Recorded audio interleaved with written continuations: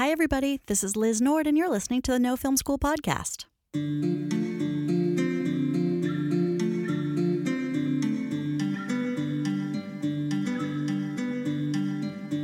Director Deborah Granick's films are known for their visceral intimacy and gravitating performances, particularly from young talent. The most well-known example is her direction of Jennifer Lawrence's breakout role in Winter's Bone, which was nominated for an Oscar for Best Picture in 2011. Another thing Granick's films have in common is that they seem made with exceptional love for both the complexity of her characters and the details of their environments. In her latest, Leave No Trace, which premiered at Sundance earlier this year and is now hitting theaters, her casting is spot on once again, with a new young actress, Thomasin McKenzie, and actor Ben Foster of Hell or High Water fame. These two carry almost the entire narrative on their own, with minimal dialogue, as a father and daughter who live off the grid in the moody Oregon woods, and whose peaceful but rogue existence is threatened when authorities try to fit them inside the box of mainstream society. In today's episode, I learned the secret behind the organic feeling of her films, fostering an environment throughout production where every cast and crew member has a willingness to be flexible and adaptive to changes in circumstance. In this conversation with Granick and producers Anne Rossellini, who co-wrote the Leave No Trace script and has worked on every one of Granick's films, and Anne Harrison, we talk about how they cultivate this quality among their collaborators, the steps they had to take to shoot in an unpredictable outdoor environment, and lots more. I saw the film at Sundance. Congratulations, it's beautiful. And so happy that a wide audience will get to see it now. Congratulations. Oh, thank you so much. Thank you. I would like to talk about your adaptation process, but we may skip to that later, especially if Deborah, you have to duck out. So I'm going to jump right into casting. And this is really for everyone, but Deborah, you are known for finding and helping to nurture young talent that, you know, has really special qualities. And I think that's true this time for sure. So the first question is just, what is your kind of general casting process? And again, anyone feel free to jump in. Right, because the casting's very communal. You know, we're all looking at the auditions. We're in auditions together at times, you know. And so I think what is usually at play is the sort of vastness of the role, right? So that it was not lost on anyone that the role for a teen woman in this film was going to be rich. You know, it was going to be something where she was going to be able to demonstrate so many sides of herself, how she relates to authority, how she relates to someone very close to her, what she observes, how she does it. And so it would be what she says, what we see her seeing, what then we see back reflected on her, and that there would also be a lot of physicality to this role, which is also extremely rich, especially when you're applying that to a female, right? Because she's out there traipsing, she's moving, she's strong, she's got the gear, she knows how to, you know, use this knife, and she has this prowess. And so I think, felt excited that whoever we were going to cast was going to have a very meaty, really, what's it called? You know, very filled sandwich or whatever I don't know what the metaphor is, but, you know, just something to chew on for real. And so I think maybe then the next kind of interesting criteria is sort of assessing or vibing off of willingness, right? And I think all of us could see that the audition was strong from Thomasin. And I think what the subsequent incoming intel that was affirming and exciting to us was the Skype conversations that followed the audition, was where the willingness was manifest, where she would let us know that she had not just read the script or just the sides, but that she had read the book, and that she was already traipsing around what she called, you know, the bush, which is the scrub in the sort of wildlands around where she lives. Right, because she's originally from New Zealand. Yeah, not originally. Currently, I mean, she is a New Zealand full-fledged Kiwi. So when I hear those kinds of ideas being expressed by a young actor, I'm happy to run to the team and say, Tom she's generous, she's open-hearted. I love what she said. She just, and then lo and behold, a couple days later, after a discussion about some other scenes, you know, almost like just a discussion of things, that she did these improvs based on these ideas that we had discussed. So I was like, okay, there's no motivation problem here, or there's no sort of jaded, maybe, It's much more like, I would love to be a part of this. Let me show you in which ways I'm already kind of on board. That's really interesting. I love this concept of willingness beyond just the skill. Are there any things that you have done or you as a team have done to sort of get someone to demonstrate willingness, like kind of almost like a test you've put folks through? I don't know what day it was recently. I was thinking, you can't demand anything. People have to want to give it, and that especially the more experienced an actor is, boy, does that play out, because they're feeling their own set of inspirations and things that they're ideas and thoughts and feelings that they're churning up to bring to the role. So they're going to give that with a younger actor. However, I would say it's not tested, but it's like that you can float ideas, and the receptive young actor will build on them. Right. I mean, I think in the casting process for Tom, to get to the next round beyond that first process where she sends an audition, you had her do an improv to see what it was like to actually work with her, to give her an idea and see what she walks away with and brings back to the table. So, and then in this particular role, she plays the counterpart to her dad. Of course, Will is the character's name. And so he had to be carefully cast. I mean, these two carry the whole film. Do you have a different casting process or approach for older, more experienced actors than younger? Is it all the same? The father was hard to cast because for a variety of reasons. But I would think I think one of them is that it would take someone who actually wanted to spend the time doing something like skills training or some kind of immersion. So this would not be suited for someone who really needs their time on set to be the smallest amount possible, right?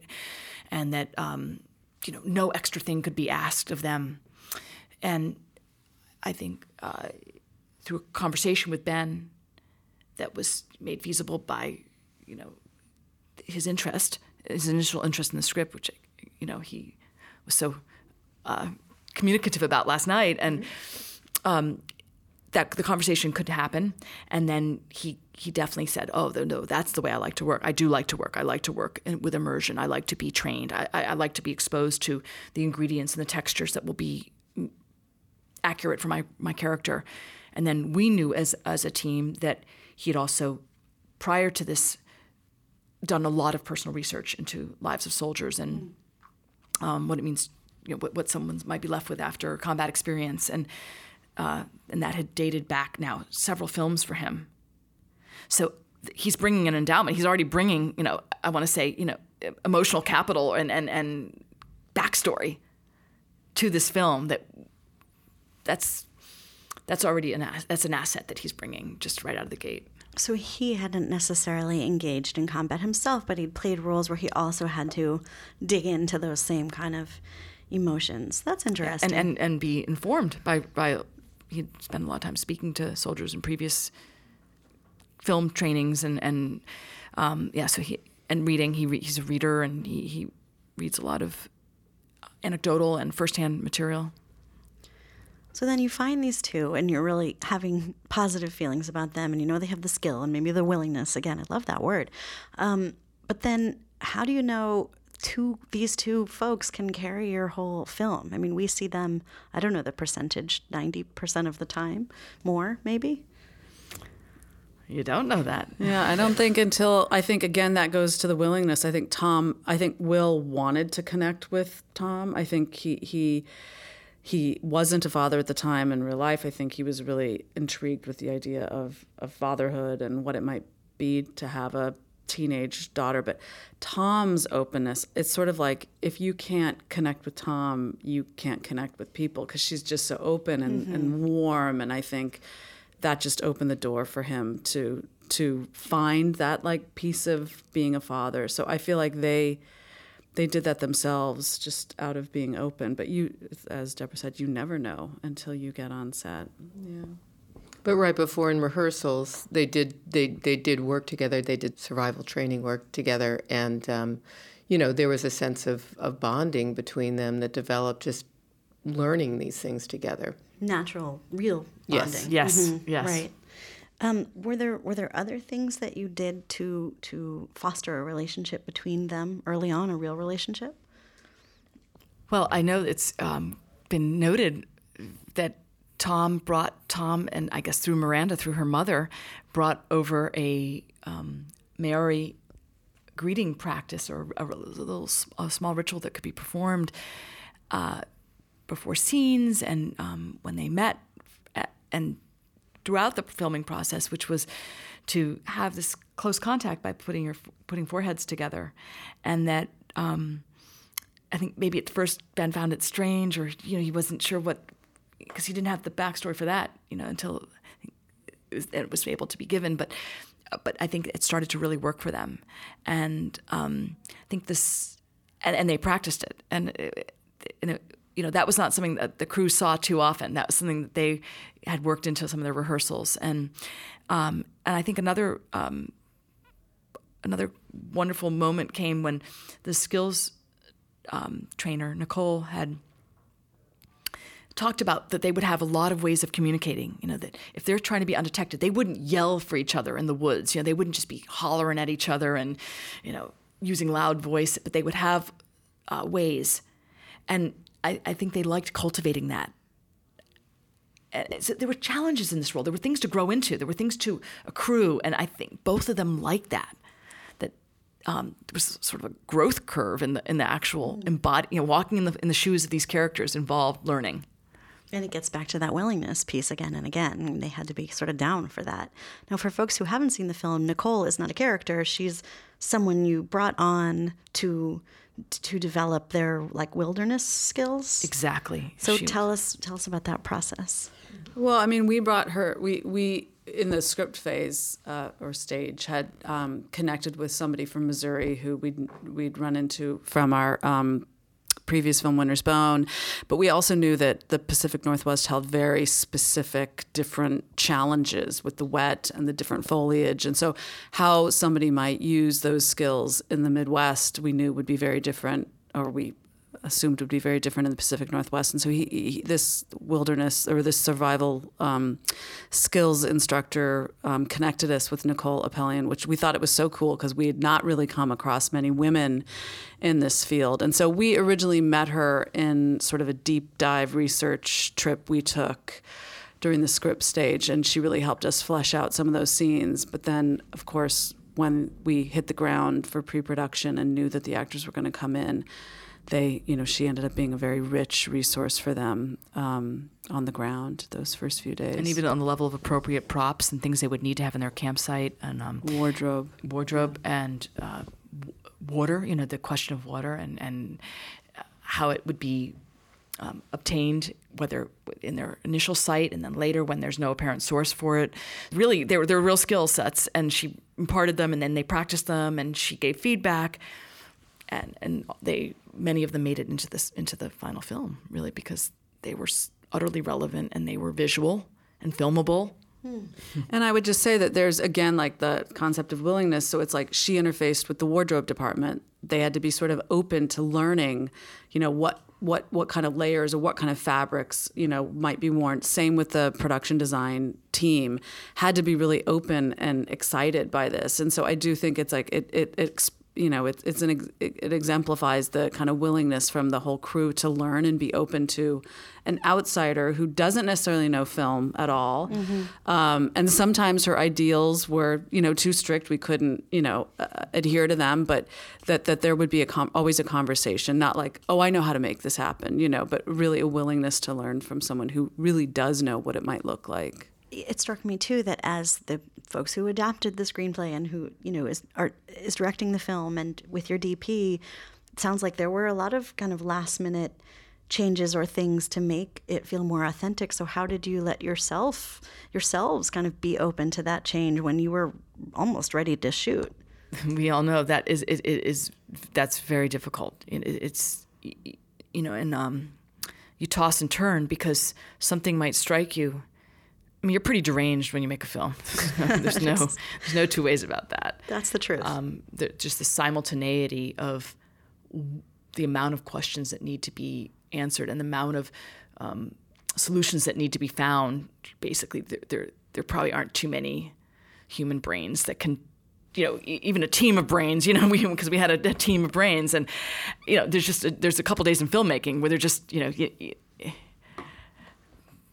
not everything can be addressed, but on changes as you roll, basically, a lot of there can be a lot of fallout from that. A lot of departments can be affected. It's a ripple effect, and yet sometimes the changes seem so worthwhile or so indispensable that you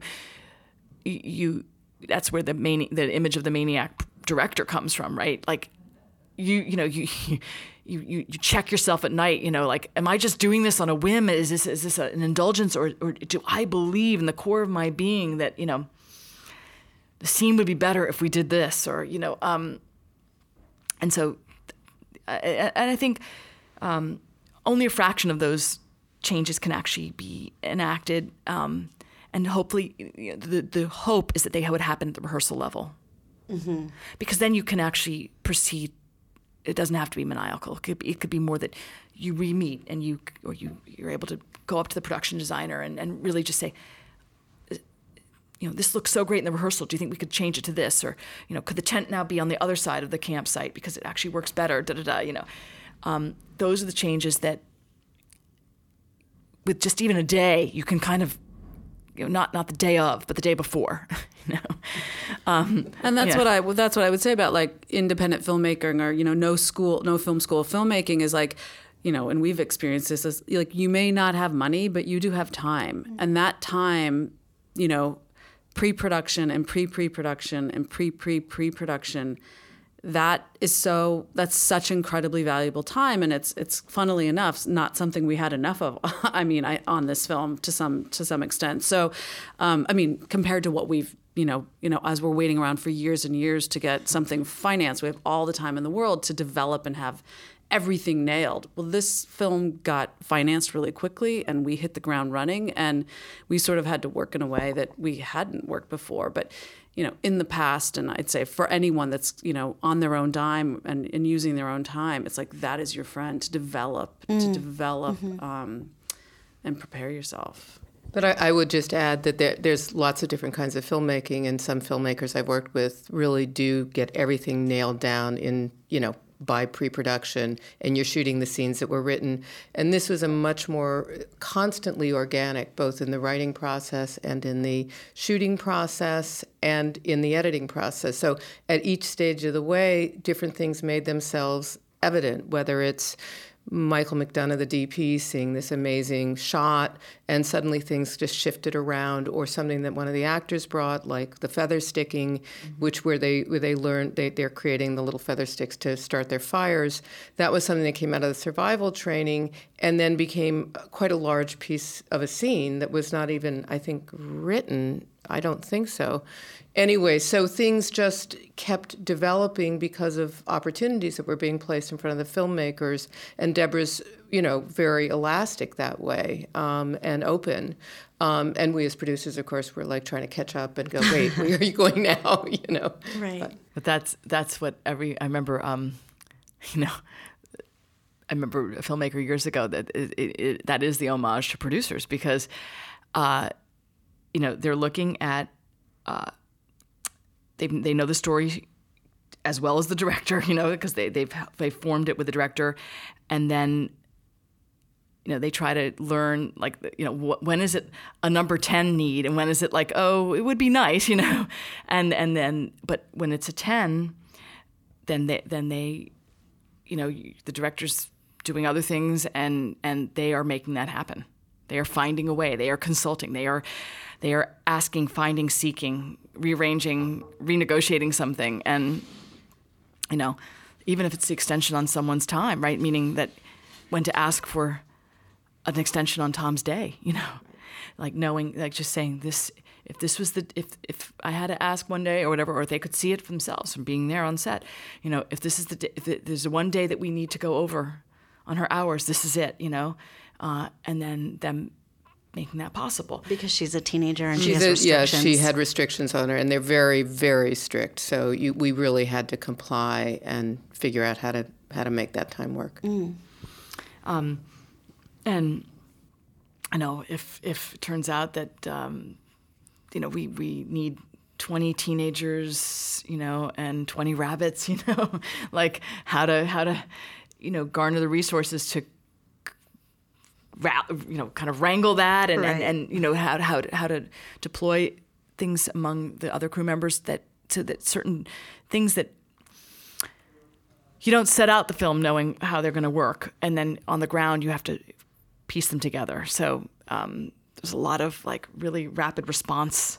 Yes, and that's hilarious. I mean, I think, if producers just kept notebooks of all the weird things they were asked for over the years, it would be a very funny book, like 20 Teenagers and 20 Rabbits. So we don't have much more time, but it's funny, Anne, that you used the word organic. I feel like there's this whole theme here. I mean, this is an organic sort of process, it sounds like, and also we're in the woods. And when I think about adaptability, that was actually the bulk of my questions had to do with the shoot itself, because I imagine you had to adapt to weather conditions and, you're in a live environment. So can you talk a little bit about some of the challenges with the actual shoot in the woods and how you worked that? Well, I think I don't know. I think we've never really talked amongst ourselves post filming. I hope it's not just a Pollyanna response. I feel like it was that it was a forest that just kept on giving. It kept on giving. It gave gray slate sky and eerie lighting. It gave sunlight. It gave sunlight on raindrops and spider webs. It gave wet leaves. It gave reflective surfaces. I mean, in terms of playland for photography, for cinematography, for what pleasure can be captured through lenses. This was, how do you ask the natural world to, ever please you more? And so then people say, oh, what about the rain? What about the Pacific Northwest? What about that gnarly aspect?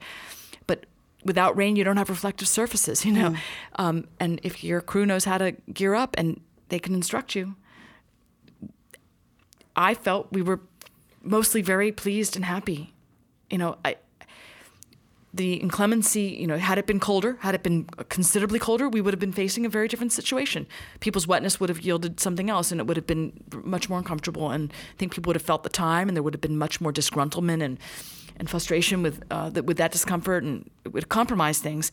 So, but we also made our shoot commensurate. We weren't attempting to come in with a big caravan with enormous lighting setups.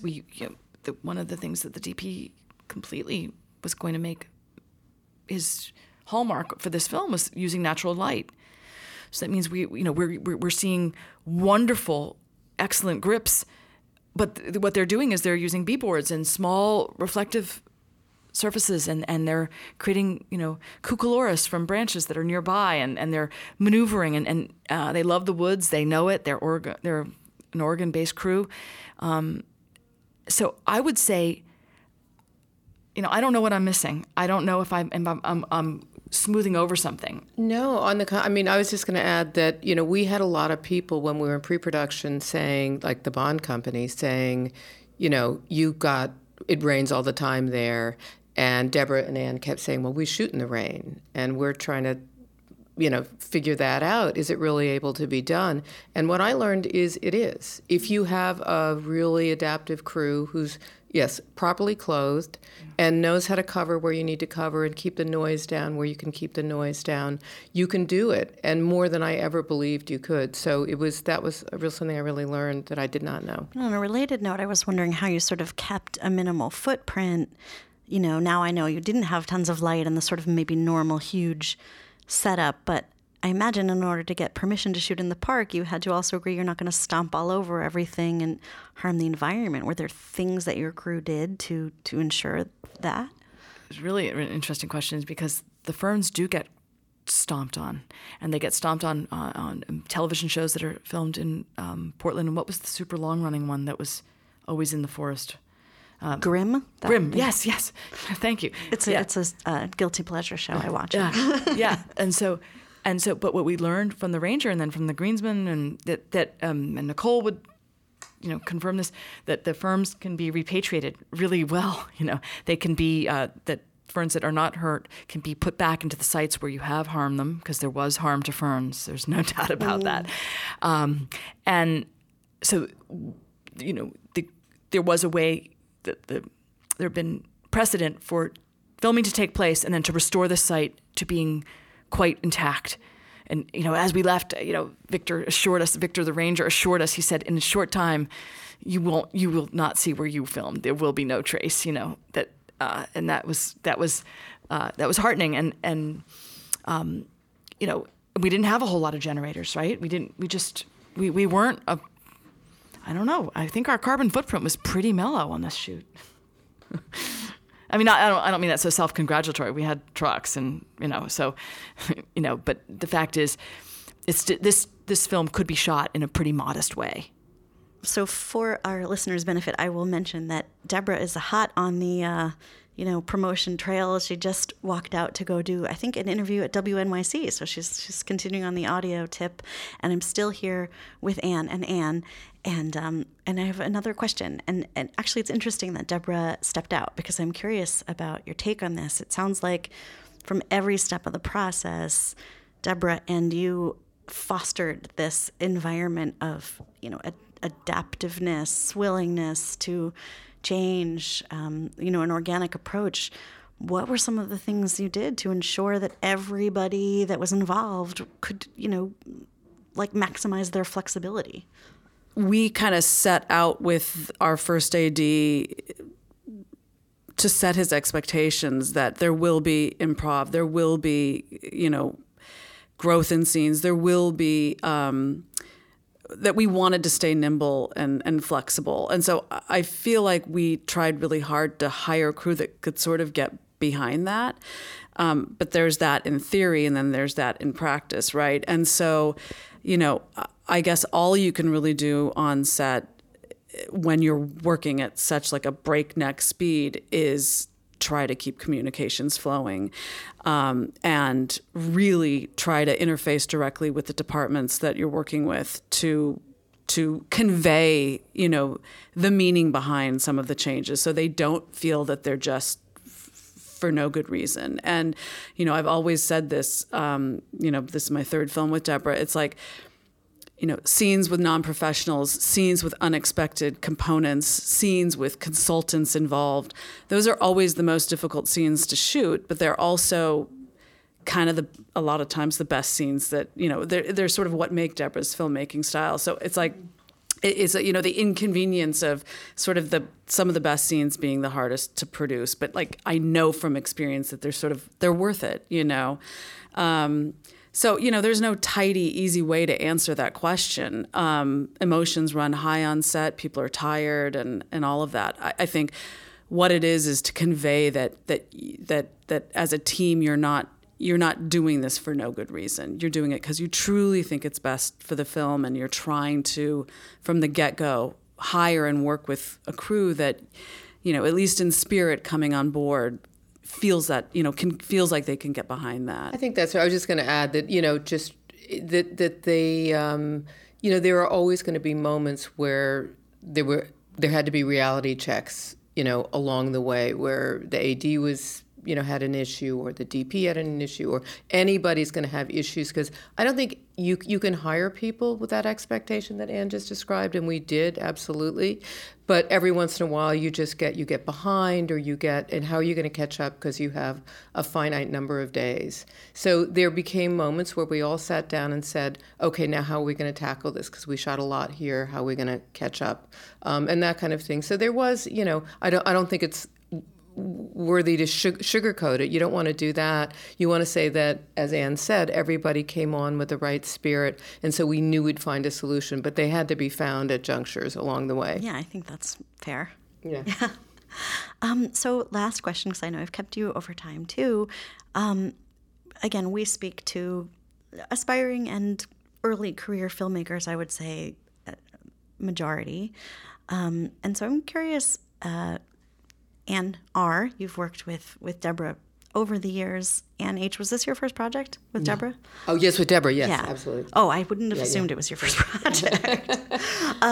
So I'm curious what you have learned about filmmaking from Deborah. I mean, Deborah and I work sort of exclusively together, so I've learned everything I know about filmmaking through Deborah and with Deborah, and from the very first film we made for $200,000, in upstate New York, where we literally did everything. We cast, we did locations. It was just our own sweat equity that made that film. And I think what we've learned after 15 years is that's still a way we like to work because, again, back to this idea of organic, we like to feel that we've done the groundwork and we know what film we're making when we bring crew on board. And so I feel like, our comfort level is to sort of, be a part of every process and really build the blocks, with as, much time as reality allows. And so, I don't really know any other way of filmmaking. And for us, it is just sort of the way it's done, or the way that we work and feel comfortable working, So what I would say, as somebody who's worked with all sorts of different kinds of filmmakers, that Deborah is an absolutely unique kind of a filmmaker. And I've never worked with anybody like her, both in terms of her extraordinary talent, but also the way Anne just described of going about a movie. So for me, what I learned was, the process for me in a lot of ways was like a psychological one, trying to understand how does that process work and what's going on between Anne and Deborah that they're thinking of doing this. And sometimes it seems so chaotic, and then other times you start to see what the logic was. So for me, it was like trying to understand it and stay on top of that in a way that would help me to, do what I needed to do, which was to keep the money going and the, also help with the creative side of things. But so I feel like a lot of it is psychology for me. It was like sort of trying to get to the root of how they were doing it and why it was going to be important. Like rabbits, for example. They wanted those rabbits in the movie. And I'm like, well, why? What is that doing for us? And yet that scene was beautiful and amazing. And they cast a lot of non-actors, which I've never done before. And that's a whole nother process. And that also became difficult. And yet you begin to see what comes out of those actors once you start seeing the performances, and then you get it. And then it becomes easier to go, yeah, let's go there. Wow, this has been so enlightening. And again, congratulations on the film. I'm really excited to see what happens next. I think people are really going to respond well. Thank you. Thank you so much. Thanks for listening. Leave No Trace is currently rolling out in theaters across the United States. If you liked this conversation, come back for a new conversation every Monday. And on Thursdays, don't miss our Indie Film Weekly news show that fills you in on everything you might have missed when you were busy making films. You can get any of these by searching for the No Film School podcast in iTunes or your favorite app. Also be sure to visit nofilmschool.com for useful new filmmaking articles every single day. Meanwhile, stay in touch. You can reach me on Twitter @LizFilm, and we are on Twitter @NoFilmSchool. See you on Thursday.